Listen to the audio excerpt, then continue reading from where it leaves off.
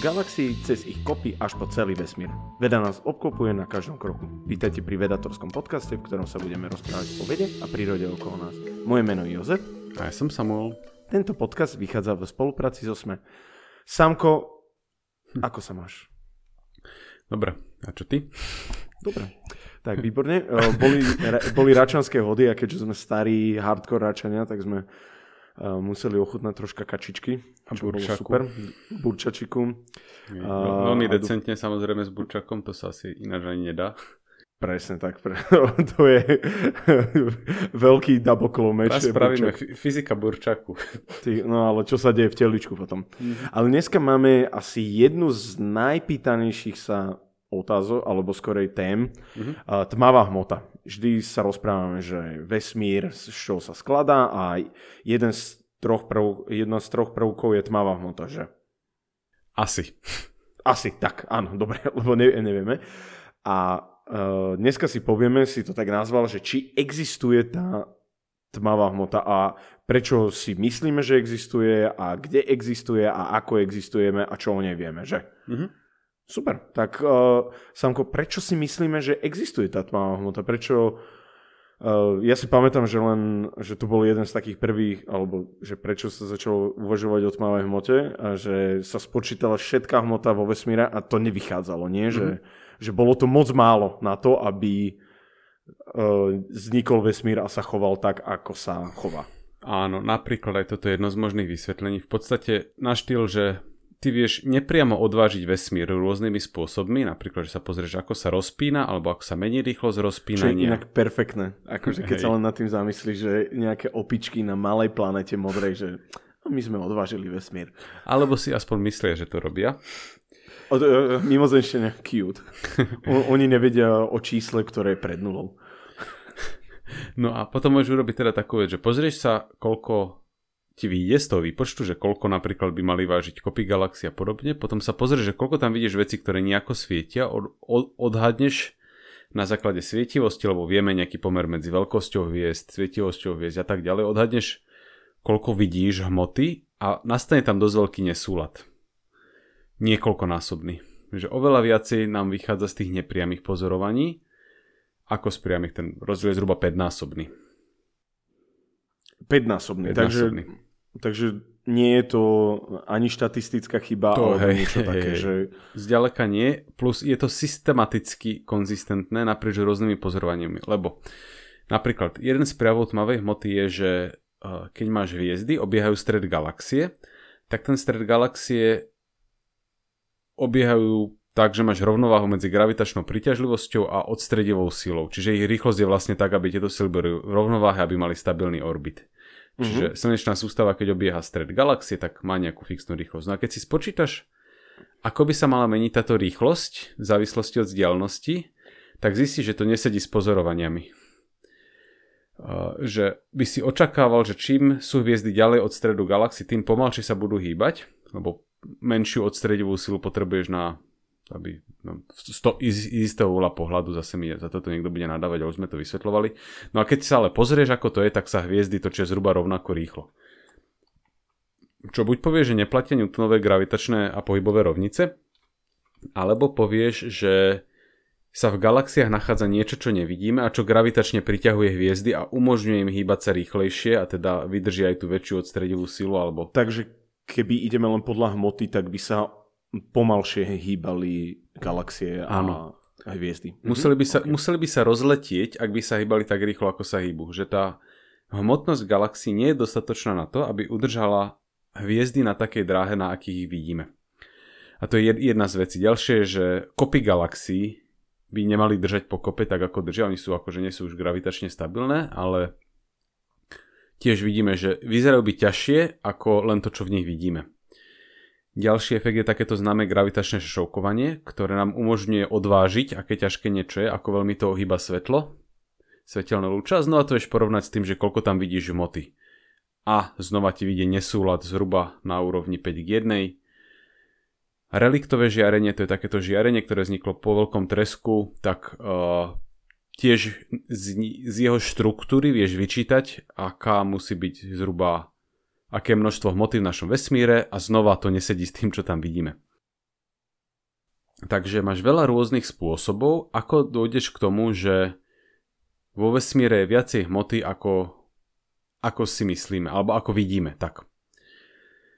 A v podstate my máme o tomto celý podcast, akože druhá epizóda vedátorského podcastu, takže toto bude o tom, že pokúsime sa túto diskusiu rozšíriť nejako ďalej. Že toto zatiaľ tak veľmi rýchlo rekapitulujem, čo sme si hovorili tam, keby niekto chcel viacej, tak sa tam dozvie. No a máme potom také pozorovania, ktoré nemohol by si nazvať úplne že priamými, ale sú v niečom kuriózne, vyčnievajú von. Napríklad sa stala taká vec, že sa došlo k zrážke kopy galaxie, ktorá sa volá že Bullet Cluster. Kde sa v podstate ako keby že zrazili dve kopy galaxií, kopa galaxií ako názov napovedá kopa galaxií, prešli cez seba. A teraz vieš gravitačným šošovkovaním sa pozrieť, že kde leží hmotnosť a porovnať, že kde leží viditeľná hmota. A vyzerá to tak, že pri tej zrážke tá normálna hmota sa spomalila, ale potom, že je tam iná forma hmoty, ktorá jednoducho prešla cez seba ako taký duch. Takže že videli sme tie gravitačné následky, ale nevideli sme tie ako reálne následky. Tak by som že pri tej zrážke ako keby došlo, že bežne keď máš kopu galaxií, tak je tam hmota nejako pomiešaná s tmavou hmotou, ale táto zrážka ako keby ich odtrhla od seba a že zrazu tú hmotnosť vidíš inde, ako vidíš tie galaxie, ktoré svietia. Že pri tej zrážke sa proste tieto dve zložky, tmavá hmota a bežná hmota oddelili a vidíme ich posunuté. Takže zrážka Bullet Cluster vyzerá byť jeden z najlepších dôkazov tmavej hmoty. A vlastne tmavá má ten názov kvôli tomu, že ona sa nedá nejak pozorovať, ale nie len v zmysle, že pozriem a nevidím, ale aj v zmysle, že neinteraguje s bežnou hmotou, respektíve interaguje veľmi slabo. Čo si povieš, tak to budú nejaké šutere alebo čo, ale šutere tiež v podstate interagujú, napríklad clonia svetlu. Keď svetlo narazí do šutera, tak... A toto nerobí tmavá hmota. A toto tmavá hmota nerobí. Takže na svetlo nemá okrem gravitačného vplyvu žiaden iný vplyv. Tak. Alebo takto, že takto nebráni svetlu, aby prišlo k nám, alebo k pozorovateľovi. Tak. Uvažuje sa o tom, že oni možno, že nejako mierne interagujú, ale veľmi, veľmi slabúčko, čiže v podstate za bežných okolností je to ako tmavá hmota a keď sa veľmi, veľmi posnažíš, tak by si niečo predsa len uvidel. No a toto sú dôvody, prečo si myslíme, že tmavá hmota existuje. Ale tento podcast má v názve otáznik, či existuje tmavá hmota. A to je z takého dôvodu, že keď niekto príde s myšlienkou, že tak možno by sme vedeli vysvetliť astrofyzikálne a kozmologické a astronomické pozorovania tak, že povieme, že možno existuje nová neznáma forma hmoty, že vyslovíš takúto hypotézu, tak tá hypotéza by mala byť nejako overiteľná. Aby to spĺňalo vedecké kritéria, že robíme skutočnú vedu a už nie len rozprávky. A otázka je teda, že či tú tmavú hmotu vieme nejako reálne uvidieť. No, to je asi otázka na veľa ľuďoch mysliach. A odpoveď je, že dúfame a dúfali sme a stále dúfame, že by mala byť viditeľná, ale zatiaľ sa to žiadnemu experimentu nepodarilo. Dobre, a teraz moja otázka na tmavú hmotu je, že ona je v nejakých tých klastroch, ako si povedal? Alebo je to skorej, že ona je rozdistribuovaná všade rovnako? V podstate kopíruje rozloženie bežnej hmoty. Nie úplne, že by to bolo ako duch, že keď sa niekde posunieš ty, tak sa s tebou posunie aj tmavý jožko. Že nie je to taký tieň. Hej, ale je to, že sú gravitačne prepojené, takže keď si urobíš gravitačnú mapu vesmíru a gravitačnú mapu svietiaceho vesmíru, tak sa celkom prekrývajú. Aha, OK. Tak sa dá... áno. Takže aj keď máš niekde hustejšie miesto, napríklad galaxia, tak očakávaš, že tam bude viacej tmavej hmoty ako niekde v medzigalaktickom priestore. V prípade galaxie tomu hovorí niekedy, že halo tmavej hmoty. Že to má také akoby svetelnú žiaru alebo niečo také. Hej. Tak. No a potom vylúčiš niektoré tie očividné nápady, že šutre bla bla bla a dospieš k názoru, že asi by to mohla byť nejaká forma častice, alebo som teda aj spomínal tie napríklad mikroskopické čierne diery, ale to teda nie je úplne mainstreamová hypotéza. Také tie mainstreamové sú také, že sú to nejaké hmotné malé častice, ktoré sa volajú, že WIMP s dvojitým V, to je skratka z Weakly Interactive Massive Particles. Áno, to už sme párkrát spomínali tiež. Čím vlastne chceš povedať, že netušíš, čo to je? Vieš povedať, že to má hmotnosť, je to častica, ale weakly interacting, čiže slabo interagujúca. Sú nejaké rozumné nápady, čo by to mohli byť? Axióny napríklad, také zvláštne častice, sterilné neutrína a podobne. Ale žiaden experiment, ktorý typicky prebieha tak, že zoberieš veľkú krabicu, v ktorej je nič, alebo nejaká kvapalina, pripravená zachytiť veľmi jemný signál, čiže niečo, že zinteragovalo to s časticou zvonka, tak urobíš takú krabicu a potom čakáš, či sa ti tam niečo objaví, tak všetky zatiaľ vyšli s výsledkom, ktorý je konzistentný s tým, že nič nenašli. Čiže robíš veľmi presné experimenty, ktoré sú extrémne náročné z takého dôvodu, že napríklad máš krabicu, ale krabica je radioaktívna. Hoci všetko okolo nás je radioaktívne, ale niektoré veci veľmi málo. To znamená, že raz za čas sa ti tam rozpadne jeden atóm v krabici a vystrelí ti tam niečo. Takže ty vlastne musíš veľmi citlivo odčítať všetky tieto bočné efekty a keď všetko poctivo odpočítaš, tak väčšina tých experimentov hlasí výsledok konzistentný s nulou, viac menej. Takže zase hráš štatistickú hru. Hráš štatistickú hru a zatiaľ v nej podľa všetkého prehrávame. A mňa ešte napadlo, je tmavá hmota iná niečo ako antihmota? Jo, antihmota je niečo, čo si bežne vieš vyrábať v časticových urýchlovačoch, napríklad antielektróny, čiže pozitróny. To vieš vyrábať bez problémov. Takže toto by to nemohlo vysvetľovať. To by to nemohlo byť a antihmota reaguje veľmi intenzívne, v podstate rovnako ako hmota. Sú tam úplne že minimálne rozdiely medzi hmotou a antihmotou. A v podstate, že zanedbateľné v tomto kontexte. No a sú teda rôzne experimenty, ktoré sa pokúšali nájsť častice tmavej hmoty. Bolo do toho investovaných dosť veľa peňazí a výsledok je zatiaľ, že negatívny. Nič sme nenašli. Okay. A to v princípe môže znamenať 3 veci. Poprvé, že treba byť trpezlivý a hľadať ďalej. Napríklad, keď sa hľadali gravitačné vlny, tak ten detektor gravitačných vln dlho nenachádzal nič. Potom ho stopli, výrazne vylepšili a zrazu našiel gravitačné vlny. Skeptici už pri tom prvom chode hovorili, že to je proste márna snaha a nikdy nič nenájdeme. A zrazu sa našlo... Takže boli aj takí skeptici. No jasne, to sú vždy. A možno sme v takejto situácii pri hľadaní tmavej hmoty, že jednoducho tá tmavá hmota tak slabo reaguje, že treba si počkať na prekročenie istého prahu a keď ten prah prekročíme, tak to už bude, že relatívne na nejakej pravidelnej báze to dokážeme nájsť. Napríklad, že každý rok zachytíme 4 častice, čo postupne už máš nejakú štatistiku. Okay. To je prvá možnosť. Druhá možnosť... Od toho sa vieš odpichnúť. Od toho sa vieš odpichnúť a vieš nejako dúfať. Problém by bolo, keby 0 častic. A to je, že druhá možnosť, úplne konzistentná s fyzikou, tak ako ju poznáme. Dúfam, že som sa teraz neprekecol, ale pokiaľ viem, tak nie. A síce, že tmavá hmota nemusí nijak interagovať s bežnou hmotou. Takže my ju nikdy nebudeme môcť zachytiť, lebo sme z bežnej hmoty? Presne, že napríklad neutrína sú častice, ktoré existujú. Už dnes ich vieme vyrábať a detegovať pomerne stabilne. Ale nebolo tomu dávno, čo to bolo, že pomerne zložité. Že to sú také častice, ktorých cez teba preletí miliardu za každú sekundu, ale za celý život sa v tebe zachytí len jedno. Čiže oni sa veľmi ťažko zachytávajú, že aj keď dáš teda tých rádovo 100 kg hmotnosti im do cesty, tak si musíš počkať 80 rokov, aby sa zachytila jedna. A nikde nie je napísané, že tmavá hmota nemôže byť že miliardukrát menej interaktívna, alebo dokonca, že vôbec neinteraguje s bežnou hmotou. Bolo by to prekvapivé, lebo 0 je prekvapivé číslo v prírode.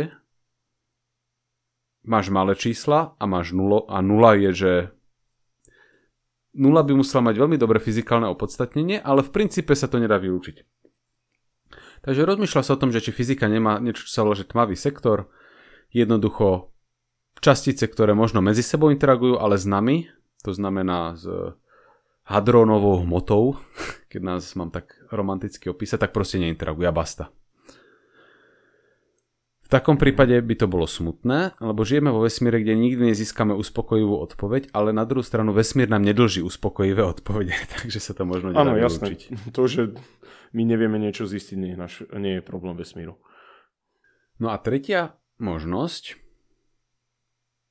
ktorá má znova že dve podkategórie, ale poviem to naraz, je, že tmavá hmota buď neexistuje, alebo nie je celým vysvetlením tých pozorovaní, ktoré bez nej nedokážeme vysvetliť. Neviem, či si pamätáš, mali sme raz takú špeciálnu epizódu vedatorského podcastu o entropickej gravitácii. Taká úplne, že čudesnosť, kde sa vlastne niekto Erik Verlinde snaží vysvetliť gravitáciu ako prejav vecí, ako prejav to, že sa veci chcú dostať do stavu s maximálnou entropiou. A on z nejakých takýchto predpokladov plus k tomu pridal nejaké aspekty holografickej fyziky, ktorá je do istej miery celkom dobre rozpracovaná. A z tohto požiadavku vytrieskal Newtonov gravitačný zákon a vlastne aj Einsteinové gravitačné rovnice. Takže on sa pokusil úplne preformulovať princípy, z ktorých odvádzame bežne gravitáciu. Einstein ju odvodil ako efekt zakrivieného časopriestoru a Newton si len vytiahol z klobúka. A Verlinde sa ju snaží odvodiť z takých zvláštnych predpokladov, ale pred pár rokmi mu vyšla práca, pomocou ktorej sa snaží tvrdiť, že ak zoberie tú svoju formuláciu gravitácie a opíše vesmír nejakým spôsobom mierne inšpirovaným z teórie strún, takže mu z toho vlastne vypadne, že tmavá hmota aj tmavá energia sú prejavom entropickej gravitácie, že to nie je že niečo iné, to je akurát dôsledok toho, že rovnice sa správajú trošku ináč, ako sme zvyknutí. Čiže by si vlastne nemusel povedať, že tmavá hmota existuje. Tmavá hmota je dôsledok toho, že gravitácia sa správa trošku ináč, ako si myslíme. A to by bolo brutálne. To by znamenalo, že tmavá hmota neexistuje, ale že ináč funguje fyzika. To by znamenalo, že veľmi veľa vecí by sa asi muselo prekopať. Asi. Áno, ale zároveň je to smerom, ktorým čuchá veľmi veľa ľudí. Že vlastne takéto tie aplikácie holografického princípu, povaha informácie na fundamentálnej fyzikálnej úrovni a podobne. Takže takýmto smerom sa ohliada veľa ľudí, ale teraz na druhú stranu treba zase povedať, že aj áno, z jeho rovnic mu vypadla tmavá hmota aj tmavá energia v nejakom režime. On sa väčšinou sústredil na také tie základné pozorovania ako správanie galaxií, kde mu niečo vyšlo viac menej rozumne, ak si dobre pamätám, a už pre fyziku kôp galaxií mu to nevyšlo tak, ako pozorujeme. A nepúšťal sa tam do tých ďalších vysvetlení. Napríklad, že reliktové žiarenie prečo vyzerá tak, ako vyzerá. Takže tá jeho teória je taká, že zaujímavý nápad, ale nedáva stále tak dobré výsledky, ako klasická kozmológia obohatená o tmavú hmotu. S tým, že treba povedať, že aj tieto modely s tmavou hmotou nedokážu vysvetliť správanie všetkých napríklad galaxií, ktoré pozorujeme. Že sú tam rôzne odchýlky a teraz otázka, že len zle rozumieme tým galaxiám, alebo je tá tmavá hmota naozaj zle. Druhé možné vysvetlenie, ktoré s týmto súvisí, má taký názov, že MOND, a to sú že modifikácia newtonovskej dynamiky. OK. Ide tiež v podstate o takú teóriu, ktorá je relatívne nová, ale tak v tomto kontexte sa bavíme teraz neviem či o 20 alebo 30 rokoch, pochádza od profesora Milgroma, ktorý vlastne povedal, že čo keď sa Newtonov gravitačný zákon správa inak. Newtonov gravitačný zákon hovorí, že sila klesá s druhou mocinou vzdialenosti. Že keď si 10 krát ďalej, tak je sila 100 krát slabšia a keď si 1000 krát ďalej, tak je 1 000 000 krát slabšia. A on v podstate urobil relatívne jednoduchú modifikáciu, on povedal, že od istej hranice sa ten zákon zmení, že nie s druhou mocninou, ale s prvou mocninou. Že keď si 10 krát ďalej, tak je tá sila len 10 krát menšia a nie 100 krát. Čiže Newtonov zákon má ako keby dva režimy. Že kedy sa správa tak, ako povedal Newton a kedy sa správa tak, ako povedal profesor Milgrom. A závisí to od veľkosti gravitačnej sily. To by znamenalo napríklad v prípade tých galaxií, že ďaleko na okrajoch galaxií, kde už je newtonovská sila od stredu galaxie slabá, že už je ten režim pomalšieho slabnutia a teda je sila silnejšia, ako by sme očakávali. Takže táto teória veľmi úspešne vie vysvetliť, prečo sa galaxie pohybujú tak, ako sa pohybujú. Preto nabrala pomerne na veľkej popularite a je rozpracovaná v rôznych detailoch, ale má mnohé nedostatky. Napríklad, keď sa opýtaš, že ako sa pohybujú kopy galaxií, tak už tam nemáš presný súlad, tam už chýba tak polovica hmotnosti, že vieš vysvetliť časť, ale nie všetko. Aha, že dáva o nejaké odpovede. Áno. A keď sa opýtaš na ťažké otázky, napríklad, že prečo vyzerá reliktové žiarenie tak, ako vyzerá, tak táto teória sa v základnej verzii k tomu nevie vyjadriť, ale keď urobíš takú sofistikovanejšiu verziu, tak zistíš, že najlepšie vysvetlenie, ako to táto teória dokáže, je, že do nej pridáš sterilné neutrína, čiže vlastne tmavú hmotu. Takže záver je taký, že aj keď máš teórie, ktoré sa snažia odstrániť z hry tmavú hmotu, tak to nedokážu úspešne. Ale nevedia to tam napasovať. Úplne. Áno. S tým, že ani samotná teória tmavej hmoty nie je dokonalá, ale vyzerá byť úspešnejšia v rámci nejakých rozumných kritérií ako tieto alternatívy. O tom boli náš teraz taký rozhovor na Smečku, podľa mňa dosť nešťastný, kde to bolo vykreslené táto modifikovaná gravitácia ako hotová vec, lebo sa sústredili v rozhovore len na tento jeden aspekt a tie ostatné boli vynechané. A podľa mňa objektívne je povedať, že momentálne máme viacero vysvetlení pre pozorovania, ktoré máme. Žiadne z nich nie je dokonalé, ani tmavá hmota, ani modifikácie gravitačnej teórie. Je úplne možné, že sa nám ukáže ako správnou odpoveďou nejaká kombinácia z nich, že nájdeš nejakú vyššiu teóriu, napríklad kvantovú gravitáciu, alebo niečo iné, z čoho ti poprvé vypadne, že naozaj existujú ďalšie častice, ktoré označujeme ako tmavá hmota a prípadne ešte, že tá gravitácia sa správa ináč, ako sme tušili. Toto je v podstate možné vysvetlenie. Takže nie je pravda, že musí platiť jedno alebo druhé, že tmavá hmota existuje alebo neexistuje. Že existuje tak, ako vieme, alebo neexistuje vôbec, ešte to môže byť niečo medzi. Môže to byť kombinácia tých dvoch vysvetlení. Aha, že to není 100% jedno vysvetlenie, ale kombinácia. Aj to by bolo zaujímavé. Ale len teda, že aby sme ten druhý podcast, ktorý sme kedy nahrávali o tmavej hmote, mohol vytvoriť taký dojem, že toto už je niečo, čo sa môže riť do kameňa, ale tu by som zase povedal, že kým nenájdeme častice tmavej hmoty, tak nemôžeme povedať, že to je jednoznačne toto. Sme v situácii, že máme veľmi veľa rôznych pozorovaní, nedokážeme jedným vysvetlením popísať všetky, ale je to otvorená otázka, v ktorej sa snažíme pohnúť ďalej. Takže zostáva otáznik za tvrdením alebo za otázkou, či existuje tmavá hmota. Zatiaľ sa to javí tak, že áno, ale nemáme ešte 100% odpoveď. Nevylučujeme ani možnosť, že sa budú... To je v podstate niečo, že takmer všetci ľudia, ktorí robia v astrofyzike, kozmológii a podobne, hľadajú nejaké spôsoby, ako zmeniť a opraviť gravitáciu. Akurát nikto nenašiel spôsob, ktorý by to urobil tak dobre, že by si sa mohol buď úplne vykašľať na tmavú hmotu, alebo aby si dokázal všetky pozorovania, ktoré máme, krásne vysvetliť. Tak budeme držať palce. Komu? Ľuďom, ktorí na týchto veciach pracujú. Ty si ktorý tábor? Tmavá hmota, alebo... A akože keby neexistuje, tak by to podľa mňa bolo také revolučnejšie, ale asi, že niečo nerozumieme na tej tmavej hmote ešte. Asi áno.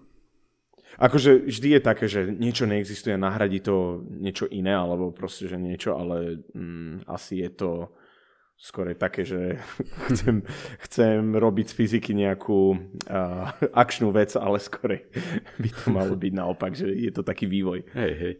A ináč ešte, akože keď hovoríš o vývoji, tak vlastne Webbov teleskop bude schopný sa nejako vyjadriť k tejto otázke, to z takého dôvodu, že on vie pozorovať tie najstaršie galaxie vo vesmíre a my máme nejaké počítačové simulácie raného vesmíru, kde nasypeš do tej simulácie nejaké množstvo hmoty, nejaké množstvo tmavej hmoty a pozrieš sa, ako sa to bude vyvíjať. A potom to vieš porovnať s tým, čo vidíš vo Webbovom teleskope a zatiaľ sa javí, že vidí nejaké galaxie skôr ako sme čakali, teda veľmi veľké galaxie, veľmi jasné, čo by mohlo naznačiť, že len samotná tmavá hmota nebude vysvetlením, ale nie je to úplne 100%. Nevidel som ešte k tomu porobené riadne porovnania, takže nechajme to ako otvorenú otázku. Keď nám web k tomuto dá dobré dáta a urobia sa simulácia štúdie, tak nadviažeme na vlastne túto našu epizódu a povieme, že čo sme sa vďaka webovi dozvedeli o existencii tmavej hmoty. Dobre, tak spravíme možno update v blízkej budúcnosti. Dúfajme. No, dobre. Tak ešte máš niečo k tejto téme? Ja si myslím, že sme. Je to na zamyslenie, myslím si. Ja som sa naučil dosť veľa vecí. Nie, že by som sa inokedy nenaučil, ale sa mi to veľmi páčilo. Dúfam, že aj vám sa páčilo. Samko robí perfektné vedastorky, dokonca aj behastorky už robí,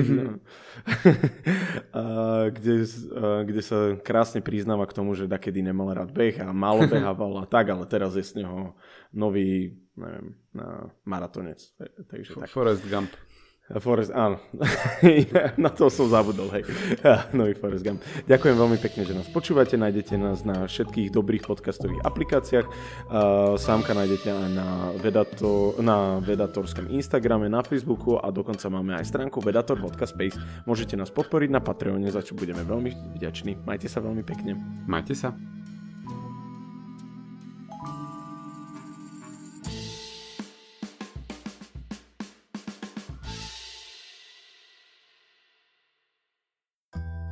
Porozumieť politike, to je niekedy veda a porozumieť vede, to už chce aj trošku predstavivosti, lenže svet okolo nás je zložitý a občas treba túto zložitosť rozpliesť. Ja som Tomáš Prokopčák a spolu s kolegyňami a kolegami pre vás každý pracovný deň pripravujeme podcast Dobré ráno, v ktorom hľadáme príbehy, čo sú pre nás, vás aj krajinu dôležité. Snažíme sa byť vašim podcastovým priateľom, ktorý chce lepšie porozumieť svetu okolo nás, doma, vo svete, vo vede, v kultúre, ale trebárs aj v športe. Dobré ráno preto nájdete každé ráno na webe denníka SME, na Spotify alebo v každej podcastovej aplikácii.